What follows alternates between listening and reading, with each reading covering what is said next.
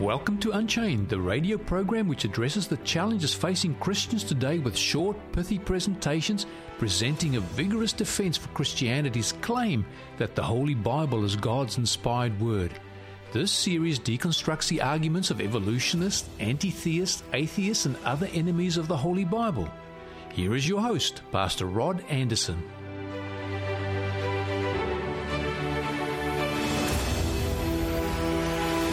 Hi, I'm Rod Anderson. What is free will? Well, according to the Merriam-Webster dictionary, it is defined as voluntary choice or decision. For example, I would say, I choose to do this of my own free will. In fact, free will is by definition freedom. Each of us has to make a choice or makes choices that are not determined by prior causes or by divine intervention. But Sam Harris, a noted atheist, has written extensively on the illusory nature of free will and how it fits into his deterministic understanding of the universe as an atheist. And in fact, Sam Harris and his atheist friends, such as Daniel Dennett, identify themselves as brights. Now, that's as cringeworthy as any egocentric ideologue could muster. And adopting that title for themselves, that is, brights, they are declaring that they have a superior understanding and superior insights not readily available to you and I. Despite Sam Harris's high opinion of his own mental acumen, I want to give you a few examples as he unconvincingly shares his new light, which he believes will become the font from whence all blessings flow. Please note how he fails to answer this very basic question in a credible manner. Before we start, I just want to ask Sam one question. What is the consensus, do you think, in the scientific community about your argument? I mean, you've mentioned that there are schools of thought, people like Daniel Dennett, who have a different view. How close do you think we are to some kind of universal declaration of the illusory nature of free will? Well, it's just the state of affairs is really that most people just don't want to think about it. I mean, most people just think that most people are powerfully, their intuitions are powerfully shaped by the illusion, the sense that they have the freedom to consciously author their thoughts and actions. So people feel that there is a compelling subjective mystery, and that no one has been able to give an argument about how it would map onto physical reality. But people feel that the experience is so compelling that there's just no reason to worry about it. This is the state from which we need to live. Then there are people like Dan who have a different, from my view, essentially changed the subject. I mean, the disagreement between Dan and myself is essentially... If you or I were to watch more of this video, Sam Harris seems to be under the sad misapprehension and pitiful delusion that he is educating people with a new type of enlightenment, which will emancipate them from the slavery of religious thought and break their primal necessity of paying homage to a supernatural being above and beyond themselves. But he cannot even explain his theory in a simple, coherent way.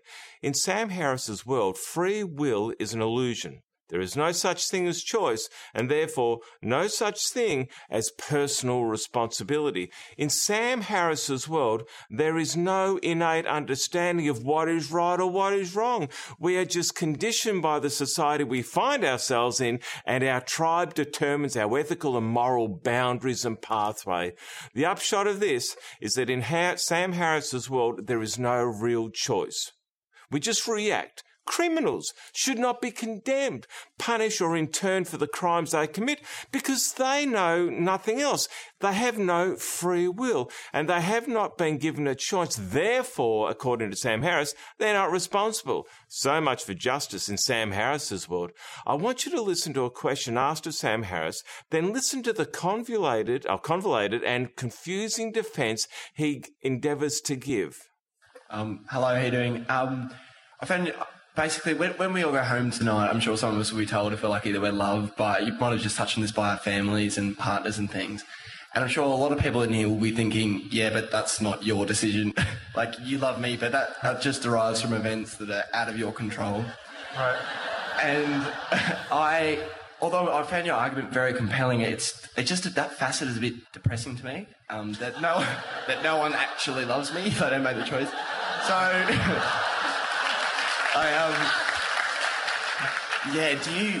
you a bit unhappy with the idea that, I don't want to get a bit personal, but your wife didn't make the decision to love you, she just does? do you find that a bit depressing? Or, how do you deal with that?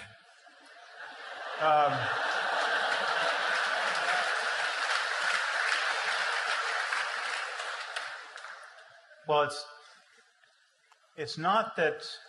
I mean, I think the stripping off the illusion doesn't just change all the bad stuff, leaving all the good stuff exactly as it was. I think there's a cost to, you lose certain kinds of pleasures, or they become, you can't take them as seriously as you otherwise would. And if you want to be sufficiently adolescent about it, you could regret the loss of it. So, it's sort of like losing Santa Claus. And when you lose Santa Claus, you've actually lost something. It didn't get replaced. Sam Harris cannot even articulate his theory. Nevertheless, in his world, true love does not exist. His wife does not really love him. His children do not really love him. And the corollary is, Sam Harris doesn't really love his family either, because it is the deterministic forces of evolution that brought him to this place and time in which he is mated with the female of the species and bore other mammalian offspring. Nothing more, nothing less. That is, if you take on Sam Harris's philosophy. Sam Harris also states, because he didn't choose his parents or to be born, then he has no real choice in anything. He reduces what we know to be true in relation to time and place of each of our births to the ridiculous. What he attempts to achieve is what is known as reductio ad absurdum. Reduce something to the ridiculous to prove the correctness of the argument. But all he does is expose his own fallacious and absurd ideas, and it's simply nonsense. Sam Harris and Dan Dennett, they posit, because we are mammals and we have no freedom to choose, and because our species has no real understanding of what is right and what is wrong, in reality, we can do anything that comes naturally. And you are not responsible, you are not culpable. So much for society, so much for law and order, so much for mutual respect, so much for committed and happy marriages. Now, we may ask how the scientific community has received Harris's hypothesis, or not very well. In fact, rather poorly due to its strenuous tautology, shabby examples and poor logic. As a result, it has been pilloried from pillar to post. You don't need to have any great thinker or scientific community to tell you that Harris's philosophy on free will is silly. Any fair-minded and rational person admits they have choice. You and I are ultimately responsible for our own actions. We know instinctively what is wrong. We know instinctively what is right.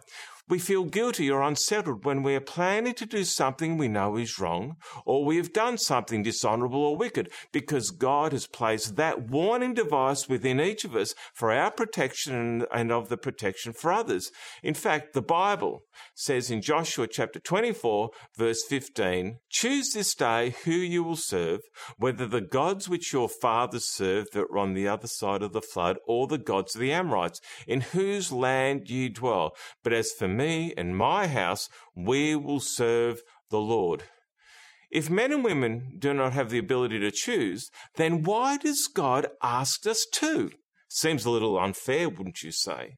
The Apostle Paul also asked men and women to make decisions. To the church at Philippi, Paul encourages the believers to think on these things that are true and pure, just and good and lovely. The clear testimony throughout the Bible is that we have the power of choice. We can choose to get wisdom. We can choose to get understanding. We can choose to make good and bad decisions because we all have a free will. As C.S. Lewis said, the sin both of men and of angels was rendered possible by the fact that God gave us a free will. Without free will, without the ability of making real choices, we cannot truly love each other. We would not have an orderly society, nor could we choose to follow or turn away from God. What Sam Harris and the like are intent on doing is removing the responsibility of their bad choices, and our actions away from themselves. And it's a despicable teaching and deserves every inch of condemnation that has been heaped upon it from all quarters and disciplines. If you go to YouTube now and type in my name and the title, Is Heaven a Real Place? And what does the Bible say? You'll find a presentation that will tie in with our topic today. Furthermore, I want to give you something today which is absolutely free. It's a 25-part series of Bible reading guides called The Orchard Faith of Jesus Studies, which will have you discover the most important truths of the Bible in no time at all. And you will discover the answers to the question that haunt all thinking men and women. And all you have to do to have them and to get this free set is to send me an email with your name, postal address and phone number to info@theorchard Melbourne. That is info@theorchardmelbourne.org.au, or go to the tab marked Contact Us, follow the prompts, and we will send the study guides to you. You will have them in no time at all. Well, I look forward to being with you next time. Remember, the truth has nothing to fear from investigation. I'm Rod Anderson. Goodbye for now.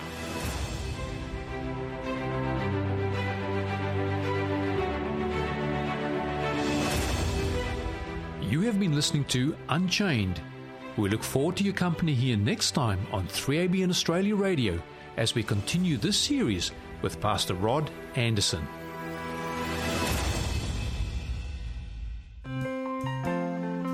Coming up next, a song by Jack Day, and it's called The Choice You Make.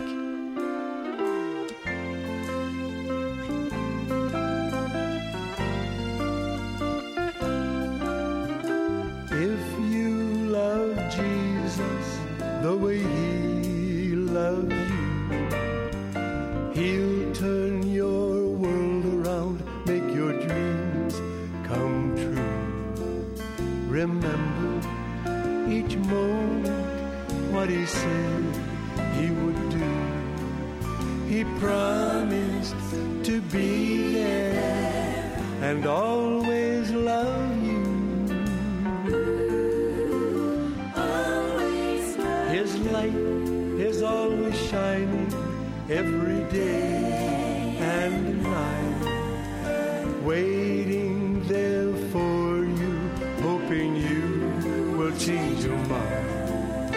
Remember, heaven loves you. Oh, please understand.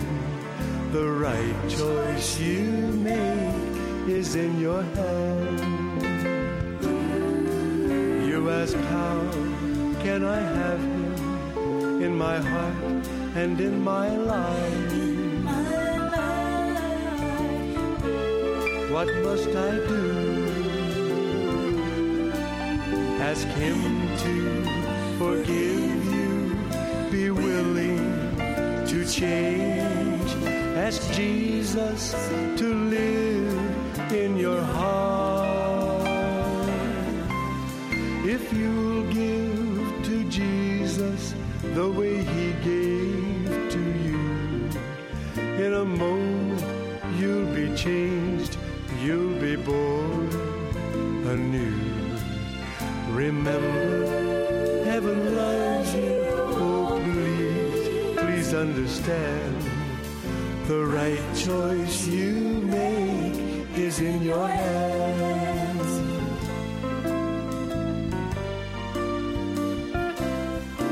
His light is always shining every day and night, waiting there for you, hoping you will change your mind.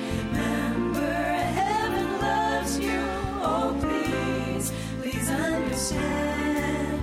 The right choice you make